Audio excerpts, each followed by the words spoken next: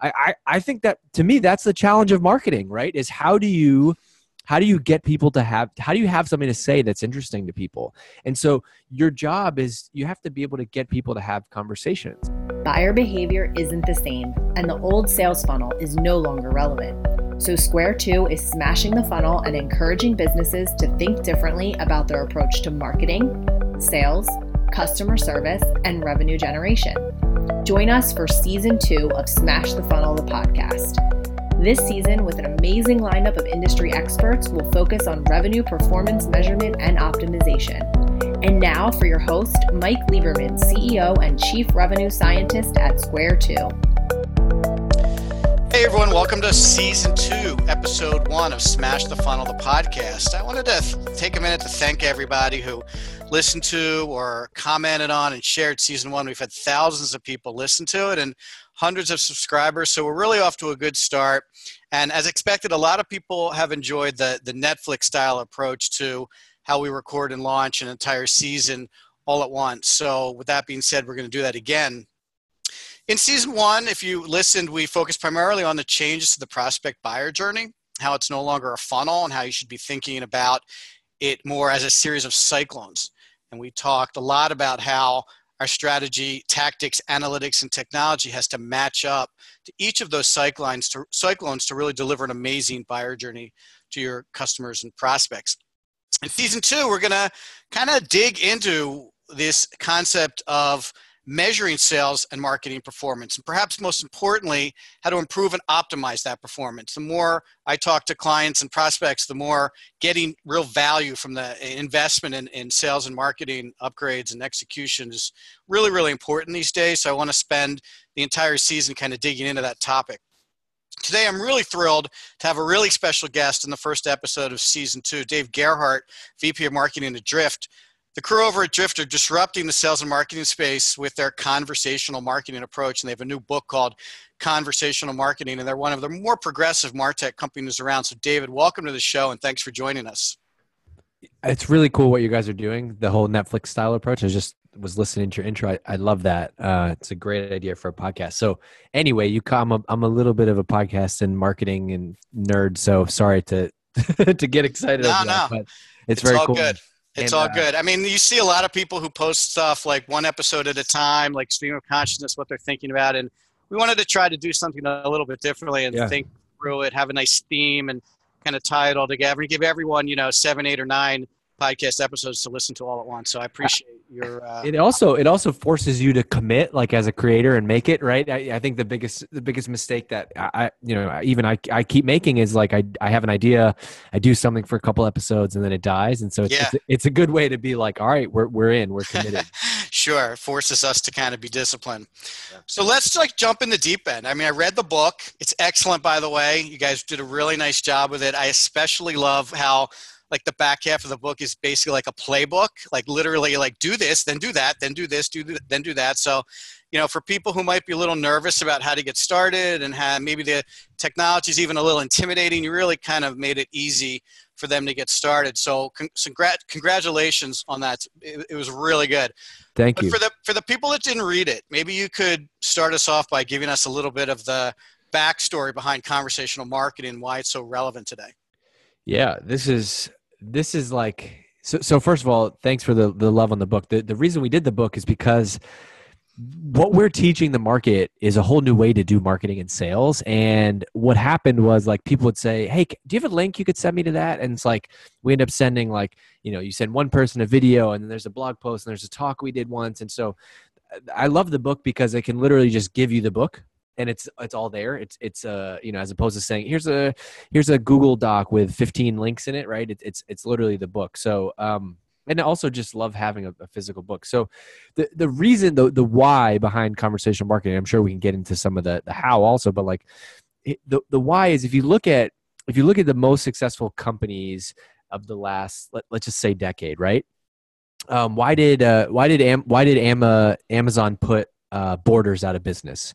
Why did Netflix put Blockbuster out of business? Why did Uber and Lyft put taxis out of business, right? And it's really, it all boils down to me to kind of this one word, which is now. Those companies connect us now in real time, and that's how we all expect to behave, and that's how everything, like I have, I have literally, I'm pulling up my phone, it doesn't matter if we're on video or not, but like I have Uber and Lyft on my phone, and I use them. Like the way that I get a ride is I go outside and I pull up both apps and I see who can get me the ride quicker, right?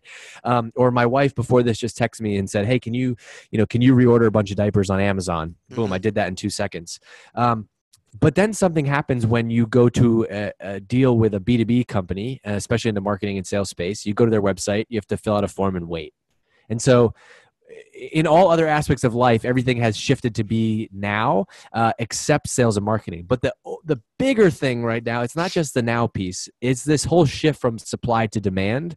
And this is what David Cancel, the CEO of Drift, who we wrote the book together, he always talks about like 10, 20 years ago, companies had all the power because they controlled all of the supply. Today, there is infinite supply in any industry. Take content, right? Every company out there today has a blog, has a podcast, is doing videos, doing social media. And so you can't really control, like, it's the reason why people don't want gated content or want to fill out a form, because it's like, hold on, I could just Google that and get that from anybody else. And so today, customers have all the power. And so because they have all the power, they don't want to jump through hoops in order to talk to your business. And so if I try to figure out, what you guys do, and I Google your web and I Google you guys and I can't get an answer on your website, guess what I'm going to do? I'm going to Google the next competitor and figure out whatever Google tells me and go there. And so people like you and me have all the power in the buying process. And so conversational marketing is really about matching that shift to how people actually want to buy today. Yeah, I could not agree more. And there's a lot of alignment around our kind of smash the funnel, cyclonic buyer journey thinking and making sure that you're giving people the kind of experiences that they want where they are in their buyer journey. So in reading the book, I had kind of a strategy question for you. And basically, one of the things that I think we do well when we work with clients is introduce them to the idea that some of their back end of the buyer journey offers are either non-existent or misaligned. And what I mean by that is, when you use your store analogy, right? So I go into the store, and in the book you talked about how like there's no one there and the shelves are empty, and that's sometimes what it feels like when you land on a poorly conceived website, right? You just can't find what you're looking for. But also sometimes when you go to a store and you're approached by a sales rep, you're put off, and you basically, your defenses come up and you're like, no, I'm browsing, leave me alone, right? And I think as human beings, unfortunately, the more we get kind of ingrained in technology, the more we do want to be left alone. Like, this is a pretty serious concept when it comes to sales. Like, the sales team used to control the flow of information to their prospects, and now basically, like you said, the prospects are in charge, and they don't really want to talk to anybody until they want to talk to somebody. So when we start working with our clients and we look at their content, and you're right, it's gated and there are forms, and I get the difference there, but we try to get them to understand that you need content for people who are just starting that buyer journey and they're in an awareness stage or an education stage and they're trying to learn maybe about what you do. You need different content for people when they've kind of decided they want an agency, but they're not sure which agency, so it's a different stage in their buyer journey. And then at the very end, when they've gotten all they can on their own, eventually they are going to need to talk to us. And my feeling with you guys primarily is what we would do is help our clients come up with a more compelling end of the buyer journey offer.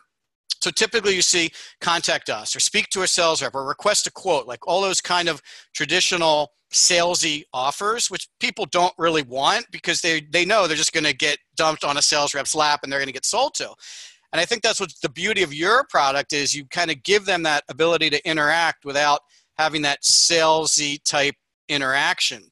So my question is, how do you balance that? Because there are still, like, I went to your website, you don't have any forms, but there are still going to be people that come to your website that don't want to talk to you yet, right? They don't want to engage with the chat bot yet. So How do you integrate those people? Because that's the kind of the top of the funnel, right? Most people aren't ready to talk. How do you integrate those people so you don't lose them in your kind of conversational and formless conversion strategy? No, you're right. I think of a stat from one of my favorite books called The Ultimate Sales Machine by Chet Holmes, which is I think published in 2007, and he basically said 98% of the people that 98% of the people are not ready to buy. Right.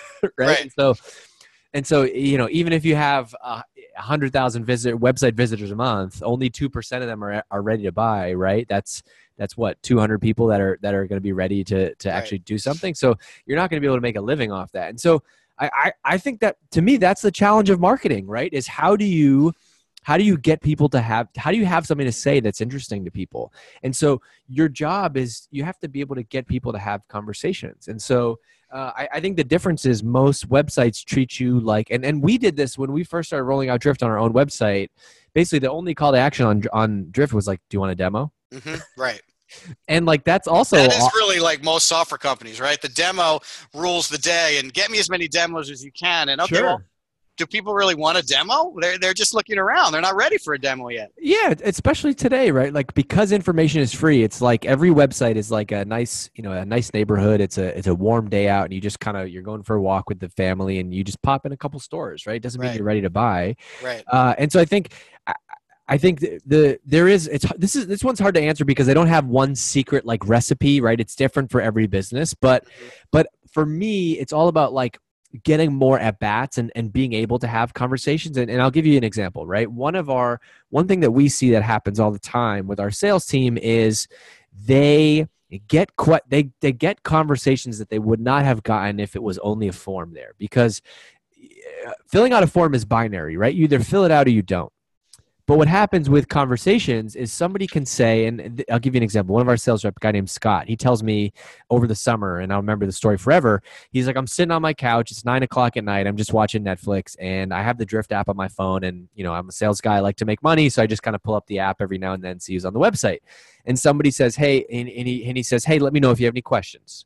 And the person says, all right, I'm just looking around. I'll be all set. Mm-hmm. Right. They come back 2 minutes later, and they were like, you know what? I'm actually thinking about going with a different company. It's amazing what people say, by the way, if you just give them an opportunity to talk, right?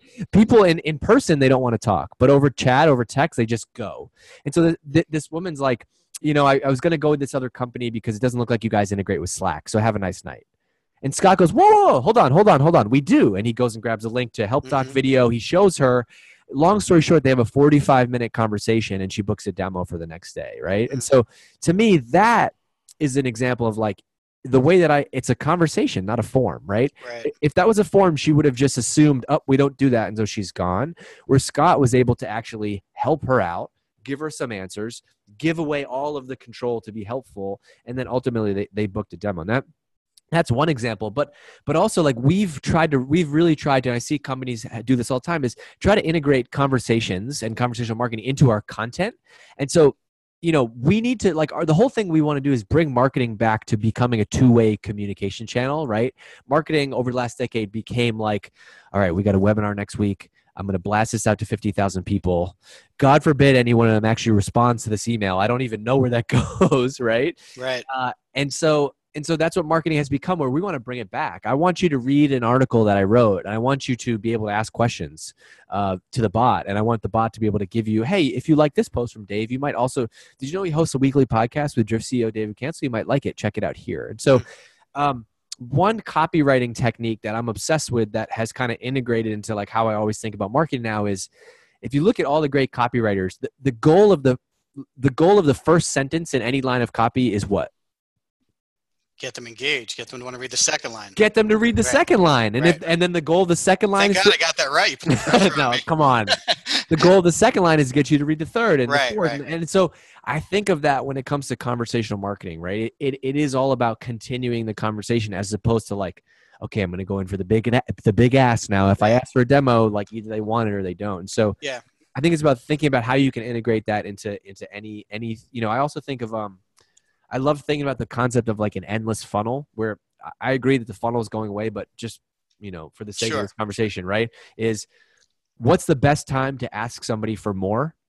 when they've already said yes to something else, right? Mhm. And so you said yes to register for webinar. Okay, hey, by the way, if you're interested in this webinar, you might also like this podcast that I did with with Cassandra Clemens, who's the Mhm. marketing person at Square Two Marketing, Mhm. right? Oh, okay, you got that podcast. Oh, we're actually hosting an event tomorrow. Like, keep asking, and I think Yeah. conversational marketing gives you that ability. Yeah, there's also a lot of talk about like rep efficiency and are they spending their time with the best opportunities? And I think you can make a pretty strong argument that if people are engaged in conversations, if they are asking questions, then those are the people that you want the reps talking to. So, Yeah, I mean, you know, hasn't like one of the like the proxies that people have used in lead scoring been like time? Like, yeah, sure. traditionally, the longer someone spends with you, the more likely they are to become a good, like, hey, they went to our conference, which is 8 hours, Right. versus they went to a webinar, which was an hour, versus they requested a demo, which was no time. Like, I think it's always been weighted that way. So I'm with you. Yeah. Got it.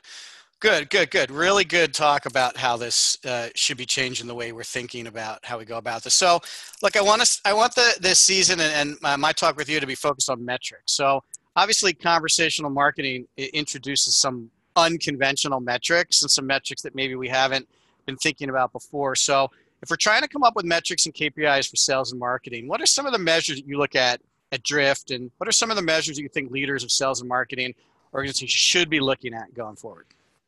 So overall, the thing that we look at is number of conversations, right? Because we want to have more conversations. And so instead of looking at form submissions or downloads of content, we're going to look at number of conversations on the website. And so if I was starting a new company or whatever, looking at Drift, I would say, show me how many people came to the website this month and how many of those do we have a conversation with. Then out of those conversations, depending on the type of business and what we're focused on, you could split that out into bot versus human conversations, because the bot might handle 90% of the questions that your people don't need to answer. So that's one place, and I'm happy to stop there if you want. But ultimately, the metric that we think about the most is speed, right? Is the time, because the real value to me of conversational marketing is not you're going to get more leads than forms, but it's about speed, right? If you go back to everything that we said earlier, the people that are going to come in and have and chat on your website are people that already know who you are. Like, nobody's laying in bed on a Saturday morning just casually browsing B2B companies' websites or looking at agency websites or whatever industry you're in, right?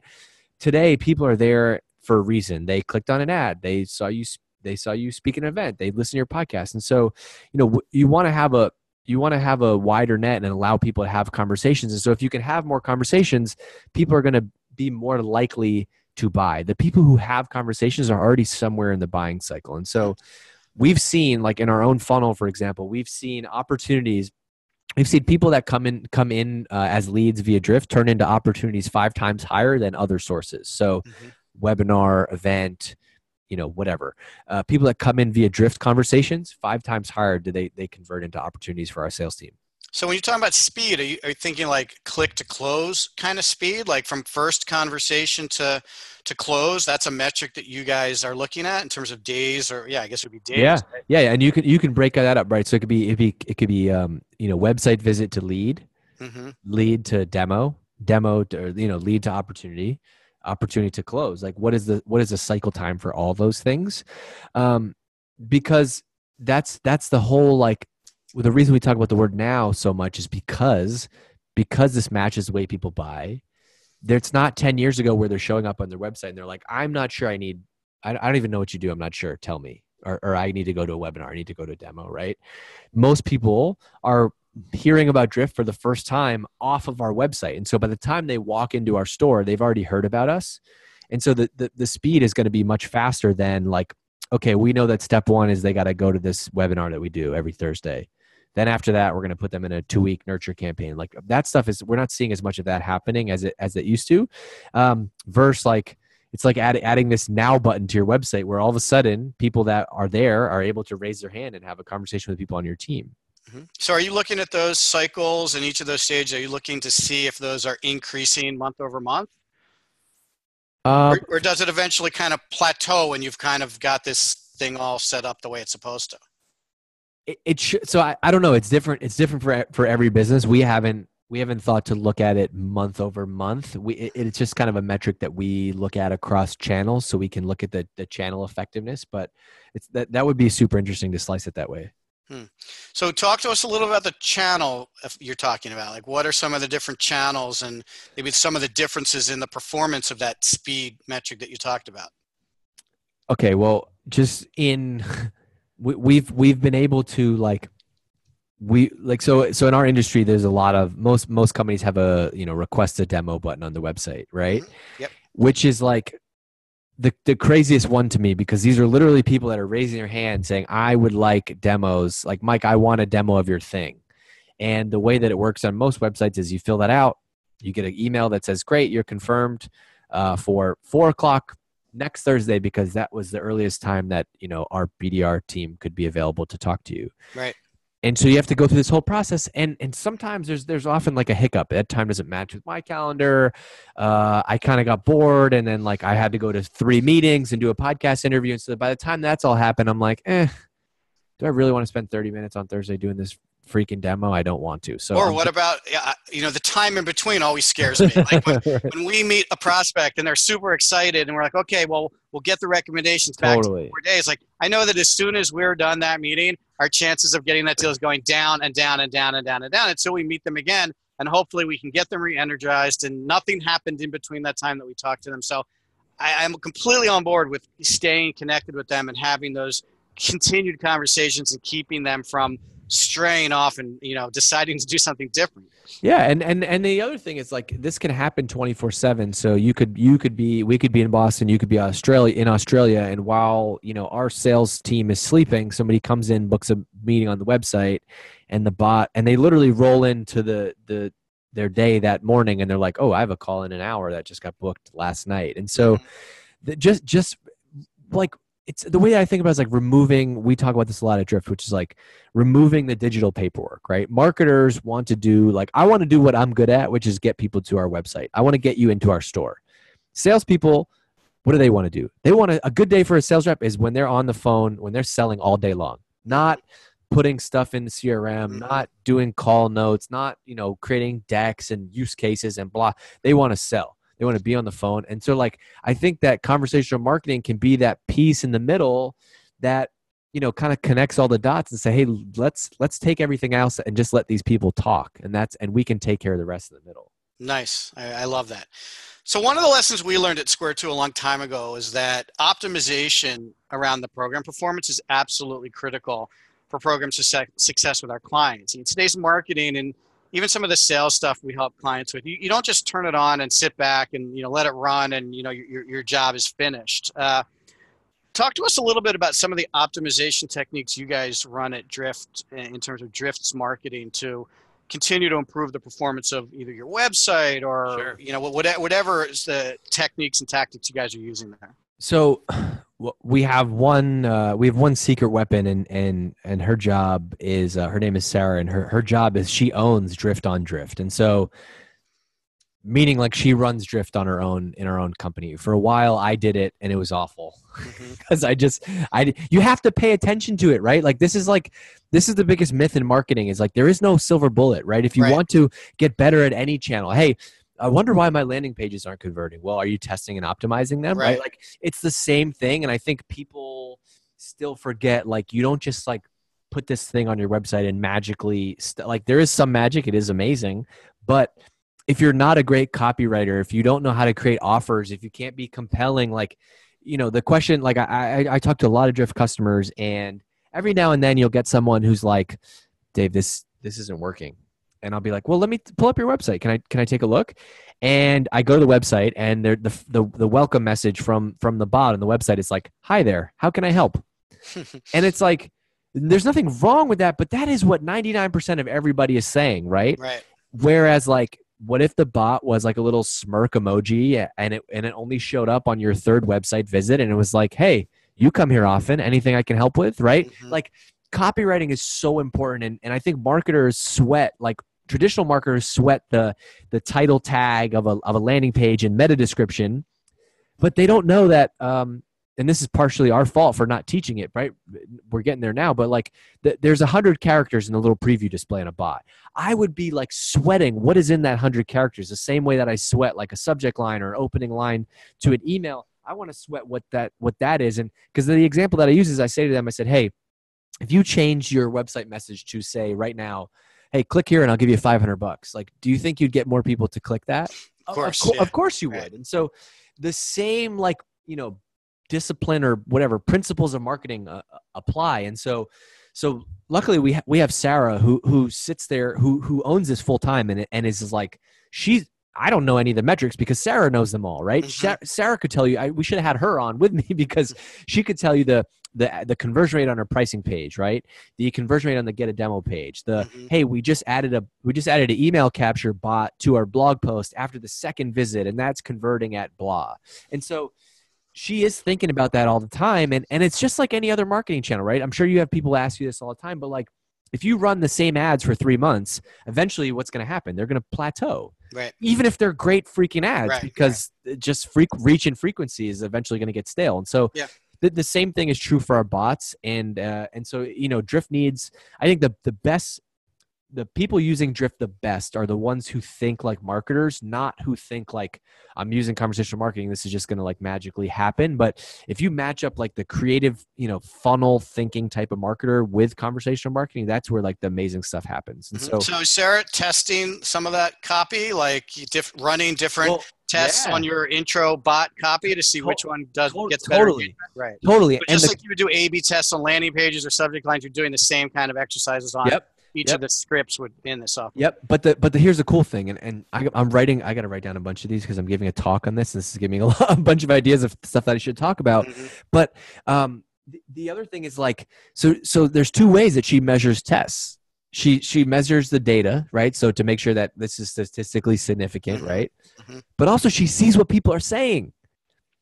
And so if the bot is programmed to do something that's kind of silly, she'll know within 10 minutes of somebody like trying to register for a webinar and they're like, wait, what? Huh? This doesn't work. Hello? And she's like, shoot. And she can go in right in 2 seconds and change it and fix it. And so that's like, you get both sides of that, right? You get the data to have confidence that this test was real and working, but then directionally you also have people who just don't get it. And so it's also an amazing conversion rate optimization tool.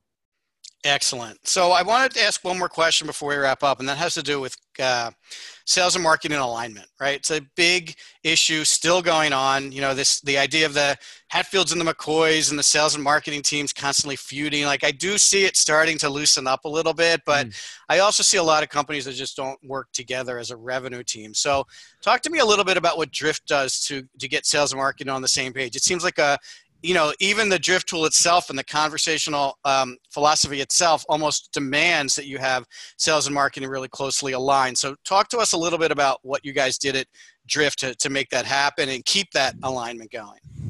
Yeah. So one thing, and we did this really early on, and I was the first marketing person here, and early days, it was like we had 1 salesperson, and then we had 2, and really quickly we had like 5 or 6. And that's when I started to feel the pressure, right? It was like, I got these 5, 6 hungry sales reps. We got to make sure they're fed. Right. And so when Armin, our VP of sales, joined, he started meeting with the sales team daily, obviously. And I noticed they had a stand up every day at the end of the day, 5 o'clock. They all stood up and they kind of talked about, wins from the day, challenges. And I just started like going to that meeting, and that was the thing that clicked for me about sales and marketing alignment, which is like, I had no agenda other than like, I want to prove myself, and I want to show them that I want to be the marketer that the sales team loves, not the marketer that they're like, I never know what he's doing. Like, right. I just see Dave like just sending out like stickers and stuff. And so I would sit there and listen to them and hear 2 of them say, okay, so I did 2 calls today. They were great, except both people got hung up on this. And that's where I could be like, wait a second, did they know that we could do this? Hold on. What if I make you 2 slides for tomorrow that show, the pain versus gain and how we can help you get over that objection? And they're like, you would do that? I'm like, heck yeah, sure. Why not? And so that's just one example of like, that was more important than like any problem that we solved. It was more to just show like, hey, I got your back, and you guys, we're in this together. And so that meeting grew over time to, as the marketing team grew, there was 3, 4, 5 people on the marketing team sitting around with 30, 40 sales reps at the end of the day, kind of sharing their wins and losses. And so that was something we did very early on that I couldn't recommend enough. And now the way we've taken that is just to stay close. That's helped us build a relationship. We can't do it now at scale because we have 80 sales reps and 20 people on the marketing team. And so it's a little bit harder to like all kind of hang out at the end of the day. But I think we have this culture of, you see somebody on the sales team in the kitchen, you're like, hey, do you have any calls I can join today? Like, I have no agenda. I just want to listen. And I think that like I try to listen to a lot of calls. I try to be on a lot of calls because ultimately if I can't sell Drift as a marketer, it's crazy to think that our sales team should sell it. Like I think every marketer should have to sell in some capacity to really get the empathy of having to do it. And so there isn't one perfect answer, but it all comes down to like relationships, right? It's just like, it's just like with people at work, you could have Slack, you could have internal wiki, you could have Google Docs, you could have meetings, huddles, all this, but ultimately only problems get solved by like rolling your chair over and saying, Mike, you got 2 seconds, we got to hash this out. And so I think it's been the same approach that's helped our sales and marketing team get on the same page. Additionally, the thing that aligns everybody is a metric. And so if the marketing team is gold on leads, then I'm just going to be incentivized to throw a bunch of crappy leads over to the sales team and tell them like follow up with them. But we have the metric that we own as marketers is meetings. And so the marketing team's job is not traffic. It's not leads. The number that we commit to deliver to the sales team is X number of meetings every single month. And there isn't a salesperson in the world that wouldn't want that. It's like, okay, you're going to get me meetings. And so all I have to do is get on the call. Like, I think we can agree on that. So we're aligned, we're incentivized and aligned around the right stuff. Yeah, I love that as a shared metric. What do you consider that? Like a conversation to talk about the software? Is that what a meeting is? Yeah, there's like a couple of like loose criteria on the back end that they have to do it. They have to give a demo, right? Have a conversation where they talk about Drift, and there's some, So the demo is part of that meeting. The software has to be shown. Yeah. But what's interesting, and this might be interesting just as part of this conversation, is like we've changed our sales process is like way different than a company of 2 or 5 years ago would have been, where, the sales call, there's a process. And if you're on a demo, Mike, I'm going to take you through this. I'm going to take you through this. I'm going to take you through this. I'm going to take you through this. And then at the end, I'm going to make sure that you're ready to go to the next step. Like, that's bogus. Like, nobody wants to go through that. And I think about a lot, like everybody's so busy today. Nobody wants to be sold to. I think it's a miracle to actually get somebody on the phone for 30 minutes to pitch your thing. Like, it's crazy. Why would somebody do that? And so, we've shifted our sales process to basically be something along the lines of like, Mike, I know you're probably crazy busy, but I got to ask you, like, why would you take 30 minutes out of your day to get a demo of Drift? Like, what are you looking to get out of this? And just let it go. Right. And see where that takes you. And so we also have this like advantage, which is we use Drift is what books all of our demos. And so the cool part of our sales process is like, I can be like, hey, Mike, you basically kind of already seen a demo of Drift because that's how we booked this meeting. So was there anything in particular you want to talk about? And then if you want to dig more in the back end, I can show you. So Yeah, we work with a fair amount of software companies, and I have this saying that the demo is where the deal goes to die generally, because like, totally. They book an hour meeting and I'm like sitting there and I'm watching them like click on the software, and all I'm doing is getting confused and frustrated. And, I think what you guys are doing is probably akin to like, okay, well, what are the areas that you're most interested in? And then you show them that little snippet that directly deals with what they are concerned about. And they already did have some experience with it because they used it to get engaged with you guys. So you're not really doing a traditional demo per se, but you're, pointing out some features or showing them some ways to use the tool that deals with a direct issue or question or challenge that they might have. It's so much a more efficient way to talk about software and get someone to connect with it. Our goal as salespeople is to get these prospects to feel safe with us, right?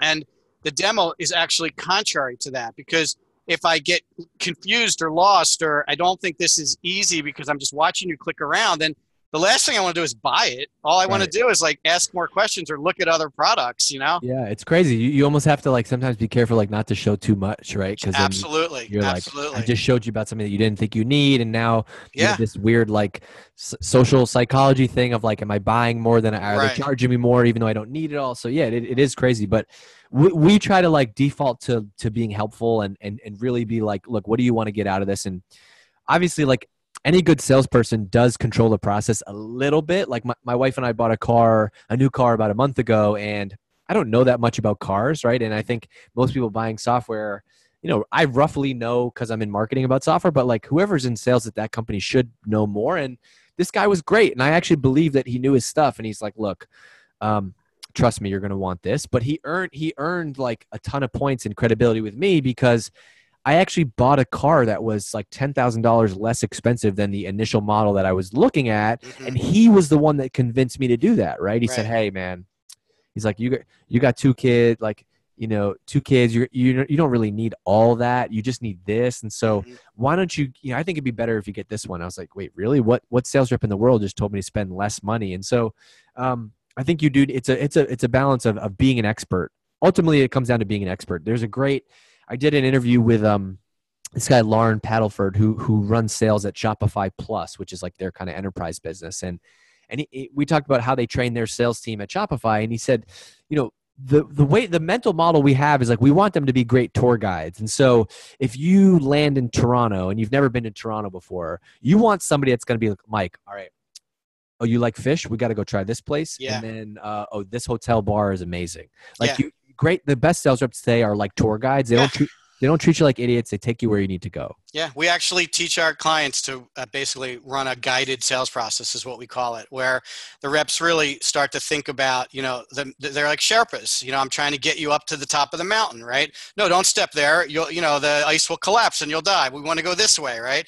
You know, it's March. There's a waterfall over there now, but you wouldn't know that unless you had someone guiding you. So, yeah, completely agree that the reps that guide are going to be the ones that do the best, right? Answer questions, explain why they're going in a certain direction, educate you and make you smart and give you a really great experience. It's a very, you know, like the guide metaphor is really perfect. David, this has been great. Thank you so much. I don't want to take up any more of your time. Your information has been insightful and really practical. Thank you so much for joining us. In this episode, we talked about identifying goals and KPIs for marketing and sales with Dave Gerhardt, VP of Marketing at Drift. In our next episode, we're going to talk about how to measure key revenue metrics in today's complex sales and marketing world with Angie O'Dowd, Director of Marketing at HubSpot. We're going to talk to Angie about how HubSpot looks at revenue metrics and how you should be looking to innovate the ways in which you measure revenue KPIs at your organization. You really won't want to miss the next episode. David, thanks again for joining us. We really appreciate having you, and let's go smash your funnel. Thanks, Mike. Appreciate it. Smash those funnels. We'll see you later. Thanks, Dave.